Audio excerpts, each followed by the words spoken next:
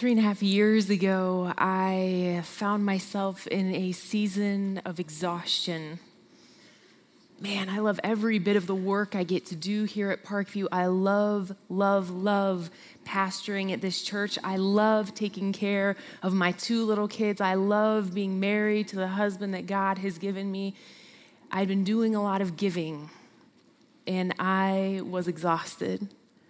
And I found myself one night thinking about some of the words that had challenged me in the writing of Ruth Barton in books like Strengthening the Soul of Your Leadership and An Invitation to Solitude and Silence, and also this book, Sacred Rhythms. And when I asked myself the question that Ruth asked in one of her books, how is it with your soul, I had to be honest. And things weren't so good with my soul. So I applied to be a part of a transforming community, which is a journey of pastors and lay leaders and nonprofit leaders from across the country to essentially be pastored and to focus on their own spiritual well-being for a period of 27 months. So for the past 27 months, I have been on a journey that has been absolutely transformational and life-changing.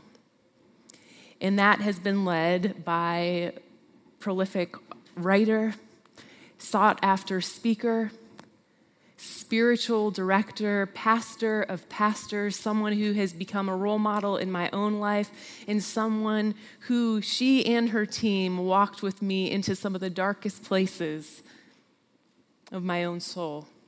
So Parkview family, will you please welcome with me today's guest teacher, Dr. Ruth Barton.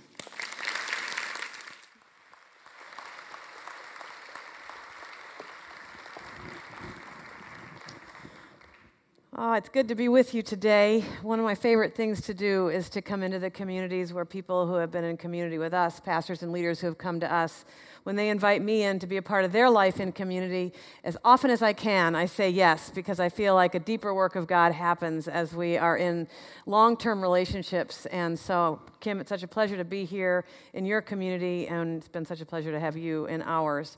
So I'm wearing my jean jacket today in honor of the DuPage County Fair. Anybody go to the fair this weekend? It's been a gorgeous day, but not many of you have done that. But we are blessed to be in a community here in Illinois that honors our farmers and things like that. So I'm honoring them today with my jean jacket. As we enter into our time together today, I want to invite you to think about a question. I'm going to ask you a challenging question. And I hope that you can sit with it for a while and not run from it. And the question is this: how is it with your own soul? How is it with your own longing? When was the last time you allowed yourself to touch your soul and your longing within? When was the last time you felt your longing for more of God than you have right now? When was the last time you felt your longing for deeper levels of transformation than you've experienced up to this point? When was the last time you allowed yourself to feel your longing for a way of life that works? I think one of the greatest, deepest longings that many of us have in our culture these days is for a way of life that works in the midst of the busyness and the chaos and the technology and the pressure that we feel on all sorts of fronts. The longing for a way of life that works. The longing for unconditional love in a society where love is often so conditional. When was the last time you felt it? Well, I've been a Christian for a long time, since I was 4 years old to be exact, and I think I had the idea that at some point I would stop feeling longing. You know, that God would meet all my longings and all my desires, and I wouldn't have to feel longing anymore. And I have been surprised in my own journey at the power of longing in my life still. When it stirs, how powerful it is when it does stir, and how it can continue to propel me on the spiritual journey if I'm willing to pay attention to it. There are times when my longings are fairly predictable, times when I'm away and I'm missing my family and I just long to be home, times around holidays when you long to create experiences for your family that are meaningful and full of love and substance. Maybe even it's sitting at the end of a movie, you know, where maybe the hero or the heroine in the movie has accomplished something through great courage and great integrity, and you have this longing to be that kind of person yourself. Or maybe it's a story of a great love, and the longing for love stirs. And so those are kind of predictable moments for me when longing stirs, but there are also moments when longing almost ambushes me, and I'm surprised at the power of it, and I have to stop and pay attention. I remember one time when our middle daughter, Bethany, was 15 years old. She was a freshman in high school. Hers was a September birthday, which meant that it was the first kind of big event for the freshmen, that somebody might call together. And I remember Bethany only wanting one thing for her birthday, and that was to have a birthday party with 75 of her closest friends. Maybe some of you have been in this kind of situation. And so because she wanted it so badly, our family decided that we would rally. Now, I did help her to whittle down the guest list to 50.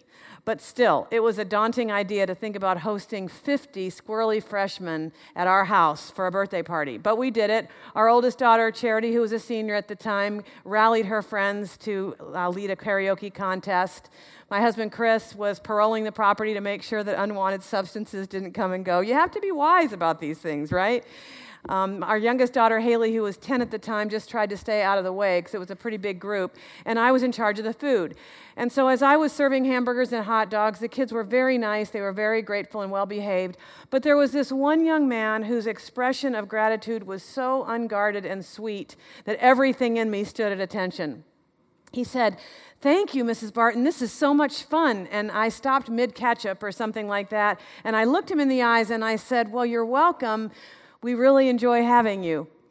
And he said, "Really?" As though he was completely unaccustomed to being enjoyed. And it was at that moment that I sort of stood at attention and realized this is my life. This is the life that God has given me, and it's a pleasure and a privilege to be in this life. But it was later on in the evening that my longing ambushed me. We were sitting around in our family room, sort of reminiscing about the evening, talking about who had rhythm and who didn't, and talking about the gifts that Bethany received, and just the fun that we had all had together. And it was in that moment that my longing ambushed me, because I was aware of the fact that on this particular night, it doesn't happen all the time, but on this particular night, I was fully present with my best self in the life that God had given me. And the longing that ambushed me came up sort of like a prayer. It was very inarticulate, but this is sort of what it sounded like. It was, "Oh God, give me more moments like this.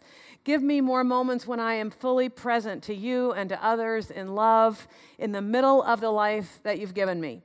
Because I have a life that takes me lots of different places, and I could be very drawn to those things, and I am. But on this particular night, I felt such a longing to be present in my simple, normal life with the very best self that God was cultivating within me. And I remember feeling and saying to God, "I have so many good gifts in my life, but I want more of this. I want more of this kind of moment where I am fully present in the life that you've given me." That desire has carried me. It's never left me, and it helps me in my decision-making even now, to really stay in touch with what I most want and to say yes and to say no in ways that are consistent with what my heart really wants. I remember another time when we were approaching a birthday, and we had planned a party in the backyard, lots of people being invited, and I realized as we got close to the party that as an introvert, a party where we were all standing around with a Coke in our hand having superficial conversation was just not what I really wanted.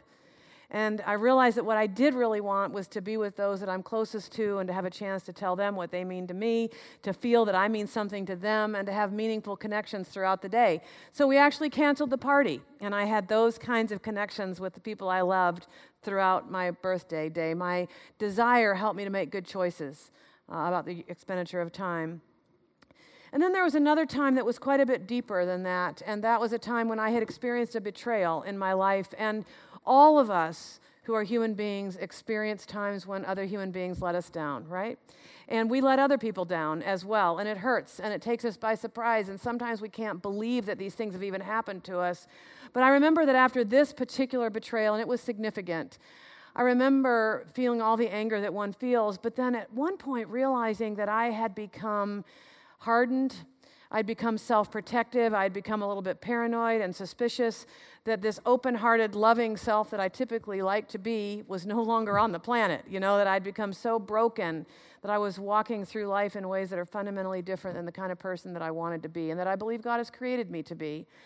And it was in that moment that I realized that, yes, the person who had betrayed me needed to take responsibility for whatever their part in it was, but the only thing I could take responsibility for was the fact that I did not want to spend the rest of my life hardened and suspicious and self-protective and unwilling to love. And I realized that that was mine to take responsibility for. And as I became more deeply aware of my own longing and desire for healing and transformation in that place, a great prayer of the Scripture, it's actually what we call the Jesus prayer in our tradition, that prayer that sinners and beggars have used throughout the New Testament to cry out to God. That prayer, Lord Jesus Christ, have mercy on me, a sinner, began to pray itself in my heart and in my life. I don't think I was even fully aware of that prayer until I really needed it, and it started to just pray itself in me. And that prayer represented a deep longing of my heart. It represented the longing to be healed. It represented the longing to be transformed in Jesus' presence. And it also represented my understanding that what most needed to be done in my life, only God could do. That I was literally casting myself on Jesus' mercy as I looked at my life and the way that I was existing at the time.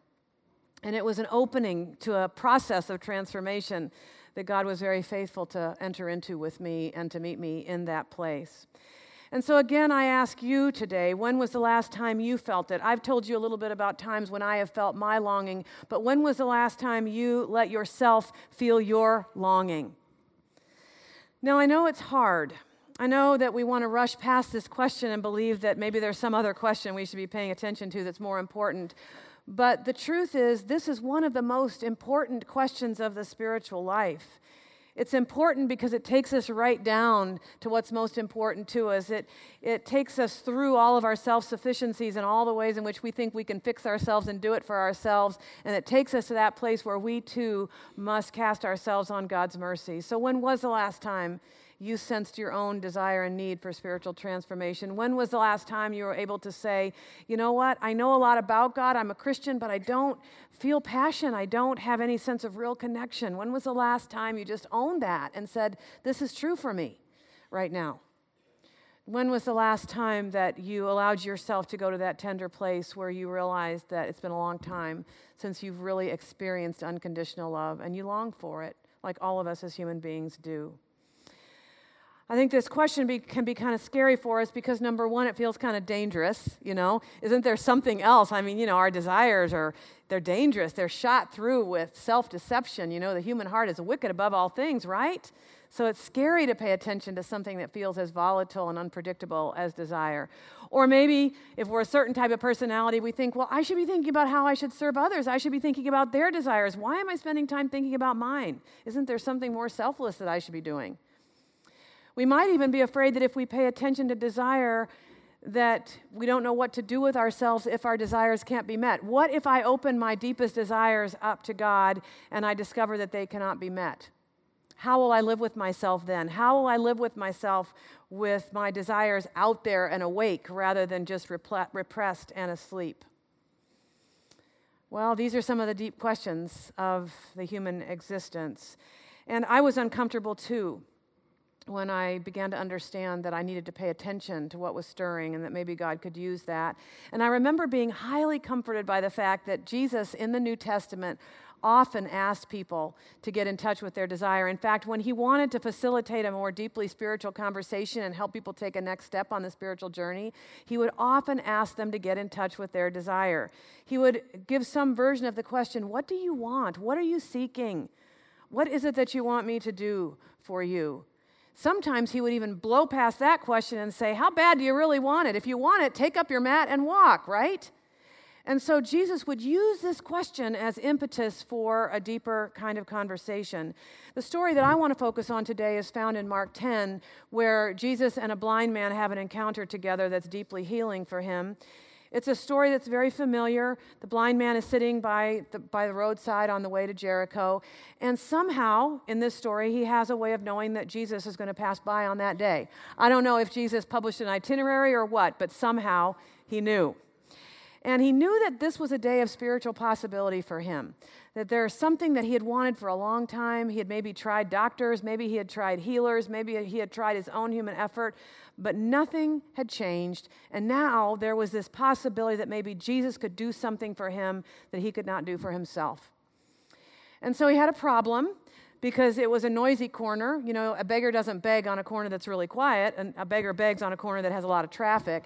And then on top of that, Jesus had these pesky disciples who kind of acted like bouncers, you know. I think they liked being the people who were important around, you know, the celebrity, Jesus. And they would puff out their chests, and they would act like gatekeepers, and I don't think it was easy to get through to Jesus unless the disciples let you through. And so Bartimaeus had to wonder, how do I get Jesus' attention today? And so what he decided to do was to go way down deep inside, to be in touch with his deepest desire, and to cry out to Jesus from that place. And that's what he does. Lord Jesus Christ, have mercy on me, a sinner. But an interesting thing happened. The people around him were quite uncomfortable with his expression of his longing and desire. So the scriptures say that they tried to silence him. And I've wondered, why would they try to do that? Didn't they want him to be healed? Didn't they care? Why were they being so unloving to him on that day? And as I've looked at the story, I've wondered, well, maybe they were just a little bit jealous. Maybe they thought, well, I have something I want. I have something I need. Why didn't I think to cry out to Jesus in this way? Now he's going to get the attention that I'd like to get. So maybe there was a little jealousy going on with them. Another possibility is that they were just plain uncomfortable. Have you ever been around someone who was in such grief or in such pain or in such need that they wept or they wailed or they were really raw in their expression of grief? Or maybe they were someone who was socially challenged and didn't know the rules, you know, and so they were crying out and acting weird in a social situation, and you just want to distance yourself from that and say, this is too uncomfortable. Would you just please stop? So I wonder if there was some of that going on too. There was a discomfort that this man was crying out in such a raw, vulnerable, and human way. But whatever was going on for them, Bartimaeus was undeterred. And it says that he reached down even deeper into his desire, and he cried out even louder, and he said, Lord Jesus Christ, Son of David, have mercy on me, a sinner. And the scriptures tell us that Jesus was totally arrested by his cry. That Jesus stopped, he stood still in the middle of the road, and he said to his disciples, tell that man to come here. And so the disciples came to the blind man, and they said, take heart, get up, he's calling you. And of course, that's a great moment in anybody's life, when we have a sense that Jesus is calling us. And then it says that he sprang up, and he threw off his cloak, and he came to Jesus. Now, this is an interesting part of the story. I have a little bit of trouble with it because what I see here is Bartimaeus being willing to throw off any encumbrance, anything that would keep him from running to Jesus open and vulnerable and able to receive. Some Bible commentaries believe that our outer garment actually had seams and pockets in it that held the money that he got from begging. And so his cloak actually represented his security. It represented the material wealth that he had right then at that time. Other commentators believe that maybe it was an overgarment and the undergarments underneath were like the underwear that we wear today. Or maybe there was nothing on underneath it at all. It was just an outer garment, and that for him to throw off his cloak was for him to throw off his dignity, was for him to throw off anything that he used to make himself feel, you know, like he had his dignity. And he was throwing off even this and was willing to come running to Jesus, open and receptive and needy and naked and vulnerable. Well, I don't know about you, but I like to maintain my dignity at all times and in all ways. And so the idea of throwing off everything that makes one feel dignified and coming to Jesus with my rawness and my neediness and my human vulnerability is actually quite challenging. But Bartimaeus was so in touch with his desire, he was ready to go. And so he came to Jesus, and they met in the middle of the road. And this is the pivot point in the story, isn't it? They are face to face now, and Jesus says to Bartimaeus, what is it you want me to do for you? Wow. The Lord of the universe saying, what is it you want me to do for you? And so I ask you today, if you were to be face-to-face with Jesus today and he were to ask you the question, what do you want me to do for you, would you have any sort of answer? Would it be sort of the superficial things that you have a desire for? Or are you in touch enough with your own soul that you could speak something from that part of who you are? This is the pivot point in the story.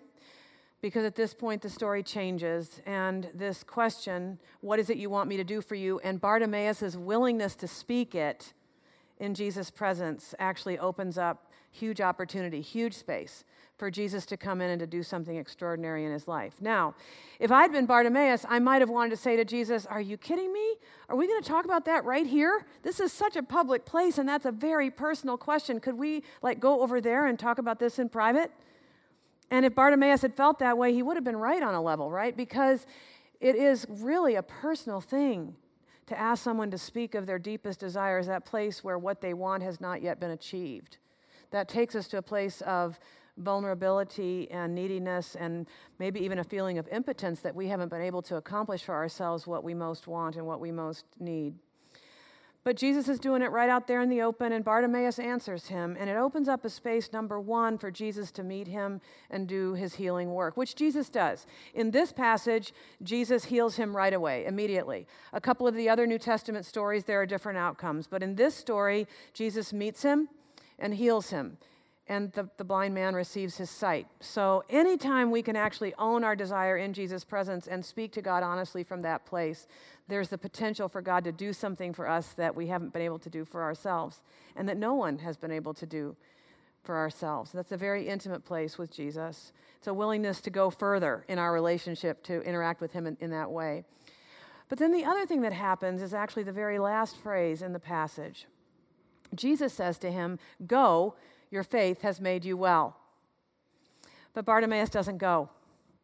Bartimaeus actually stays. It says that Bartimaeus follows Jesus on the way. Why is that, do you think? Well, I think it's because Bartimaeus now didn't have a life. You know, if you are a sighted person, you can't sit on a street corner and beg and expect people to give you money, right?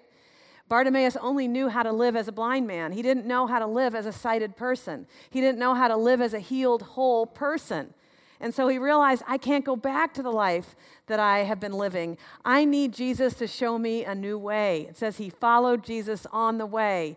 And so this willingness to be with Jesus with his desire and to let Jesus come into that place with his healing presence actually also creates an invitation to find a new way of life that's different, that's better, that's oriented around health and wholeness and healing rather than oriented around brokenness and blindness. And I believe that this is what happens for us as well. That when we are able to own our desire in Jesus' presence, not only does Jesus come in with his healing presence, but there's the potential for us to actually arrange our lives for what it is we say we really want. When your soul is able to speak of what you want, that is the truest part of you. When you are able to open up to God in that place and to express your spiritual desire, that is more real than anything else about you. It's more real than your sinfulness. It's more real than your woundedness. It's more real than any job title or role that you play, any success that you've achieved, any failure that you've experienced. It is more true than any relationship that you allow to define you. You know, some of us define ourselves as a husband or a wife or a mother or a father or something like that, but that's not even as real as your ability to open up to God and to long for God and to commune with God in that place. That is the soul of you, and that's the part of you that will go on after your body goes into the ground. It's the part of you that existed in God before he brought you forth in physical form. And so when we're able to speak from this place, we are speaking truly. And Jesus longs to enter into that place and to lead us in a life-giving way. I believe that is what Bartimaeus experienced. And then what we find is that God's out there ahead of us when it comes to desire. We love God because he loves us. We long for God because he longs for us. And God has already created spiritual practices. We might call them sacred rhythms. God has already developed and offered to us practices that actually correspond to our desires. So the spiritual practice of solitude and silence corresponds to our longing for peace, corresponds to our longing for a beyond words experience of God's presence, that deep sense of belonging that can come to us in solitude and silence. The practice of engaging in prayer with words, the conversation of communication and also communion, that corresponds to our longing for friendship with God. And friendship takes place in communication, right? In communication and being together. And prayer corresponds to that deep human desire. The practice of reflecting on Scripture corresponds to our desire for a word from the Lord that is personal to us today. The spiritual practice of honoring our bodies corresponds to our desire to receive life in our body as the gift that it is. You know, Jesus took the incarnational journey from being a spiritual person, a spiritual being, to a human being. And that's our journey as well. We are spiritual beings trying to figure out what it means to be human and to live this gift the best that we can. The practice of self-examination corresponds to our desire to transform and to change. The practice of discernment corresponds to our desire to be led by God rather than to be led merely by human wisdom. The practice of Sabbath keeping corresponds to our desire to establish a sane rhythm of work and rest. How many of you are tired today? How many of you are longing for rest? Yes.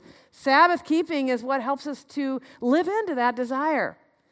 And the practice of having sacred rhythms or a rule of life is a practice that corresponds to our deep desire for a way of life that works, a way of life that keeps us open to God's transforming work, a way of life that satisfies our deep spiritual longing with the presence of God. So isn't it exciting that here we have these desires that have been placed within us, that God has placed there, and that God is out ahead of that desire, already having offered up practices that will meet us in that place. And I know that Kim is getting ready to lead you on a journey into some of these sacred rhythms, and I pray that you'll be brave and you'll strike out on that journey with her. And in the meantime, stay in touch with your desire, because we don't enter into sacred rhythms because we want to be a better Christian. We don't enter into sacred rhythms because we want to make brownie points with God. We enter into sacred rhythms because we long for the more, and because God has given us ways to actually enter in to the more. Let us be like Bartimaeus, willing to follow Jesus in the life-giving way. So as we conclude and close our time together today, I'd like to do a prayerful reading of the scripture that we've been referring to throughout this message. I invite you to close your eyes. I invite you to even open your hands if you'd like, if that's a comfortable way of showing God how open you are to Him. And as we enter into this passage prayerfully, I'm going to invite you to do two things. One is to find yourself in this story, to let yourself sit on the side of that road, to let yourself be in touch with your own desire, to imagine yourself crying out to God for the more that you're longing for. I invite you to envision yourself encountering Jesus in the middle of that busy corner. I invite you to hear Jesus speak to you the question, what do you want me to do for you? And then secondly, as we move through this story, I invite you to interact with Jesus. As you hear Jesus talking to you, respond to Him. Tell Him the truth of your heart. See how He comes to meet you.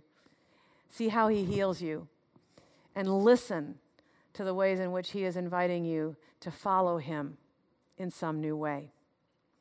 Let's enter into this scripture passage together.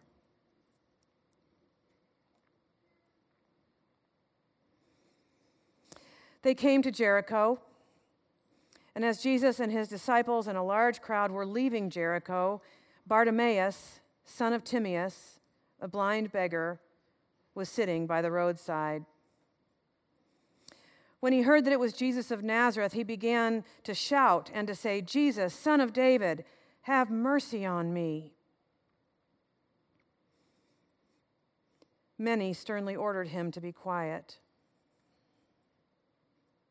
Who are the voices telling you to be quiet today? How do you silence yourself? But Bartimaeus cried out even more loudly, "Son of David, have mercy on me." And Jesus stood still and said, "Call him here." And they called the blind man, saying to him, "Take heart, get up, he is calling you." So throwing off his cloak, what would you need to throw off today in order to come running to Jesus? Throwing off his cloak, he sprang up and came to Jesus. Then Jesus said to him, "What do you want me to do for you?" The Lord of the universe saying to you, "What do you want me to do for you?"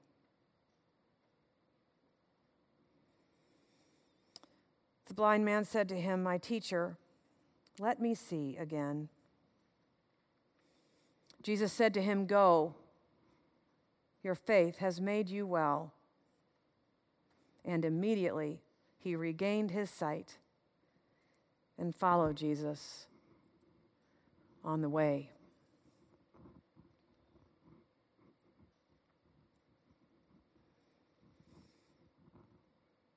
Lord Jesus Christ, Son of David, have mercy on us today.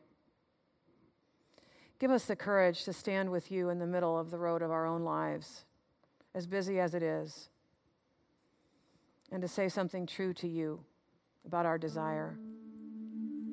Let us hear your question deep in our own souls. What do you want me to do for you? And give us the courage to speak from that place, to let you in, to let you heal us, and then help us to follow you on a new and life-giving and faith-filled way. Lord, in your mercy, hear the prayers of your people today. Amen.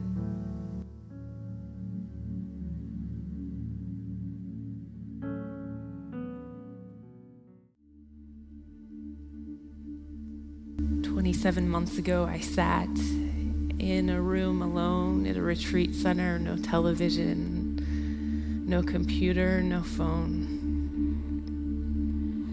settling in for the night after Ruth had just asked that question and placed us right there in the middle of the story. And as I prayed, I heard God asking me that question. Kim, what is it that you want me to do for you? That was a sleepless night, as layer by layer, desire would emerge and God would peel it back until I got to the core. And what God had shown me that night was that somehow in the midst of this amazing gift of ministry, this amazing family that I had become a human doing, and I had ceased to be a human being. I become so defined by the work and the different roles in my life. And it was in that place that the desire emerged, and I said, God, I just want to find my identity fully in you. I want to find myself fully in you and nothing else. And God has been so faithful through his presence, through the Holy Spirit, through community, which is a necessary part of this process of transformation, to bring me into a place of greater healing and wholeness, to remind me that it's okay for me to be a human being and to sit still in the presence of God, and that right there, no matter what I do, if I'm doing nothing but just being present, that I am loved. So today, I want you all to take a minute and just pull out your cell phones. Will you do that with me? Will you just pull out your cell phone right now? And if God has stirred something in your heart this morning and you feel what you believe might be the inkling of a desire and you want to grow in your relationship with God, the theme of this series is greater than. And this morning, if you've missed it, is this idea that being there, being closer to Jesus is greater than being where we are right now, that we want to always be moving closer to Jesus. So if God has stirred something in your heart this morning, we're going to be putting together some groups to work through this book, Sacred Rhythms, this resource that Ruth has developed. There's a DVD of the book. The DVD are both available in the lobby, as well as a number of other resources. But text Parkview to 41411. Parkview to 41411, and we'll be reaching out to you over the next couple weeks to help you take next steps and help you get connected in one of these groups. If you feel this longing to order your life so that you may be more open to God. just take a minute and thank Ruth for the journey that she's brought us on this morning. Thank you so much for joining us, Ruth. Thank you, thank you, thank you. Ruth has a grandchild that is due at any moment, really, like they could be now. It could be a few days from now. We're going to pray for a few days from now. She spent all day yesterday working on a book that she's currently writing. And in addition to that, she'll leave here today to go lead another community for the next 3 days in growing in their relationship with God. And yet she was generous to come visit us this morning. So thank you so much, Ruth. Join us next week as we dive in deeper to community. But right now, let's pray. Lord Jesus, I thank you so much that you are good to give us desires that are from you, desires that are of you. And I thank you, God, that growing in our relationship with you doesn't mean that you pluck us out of our everyday life. As a matter of fact, God, it means that you help us to live more in your presence in the everyday ordinary. So God, we pray that you would help us to experience these sacred rhythms, these tools of your grace, that we might grow in relationship with you. God, I pray that you would give us each the courage to think hard about that question that you're asking us. What is it that you want me to do for you? God, I pray that as you reveal those desires to each of us, that you would give us the courage to take our next steps towards you. God, we thank you and we praise you that we get to be a part of your church and that we get to be in relationship with you. God, we pray these things in Jesus' name. Amen. I hope you have a great week. If you need additional prayer, please feel free to come down front. Until then, have a good week. We'll see you.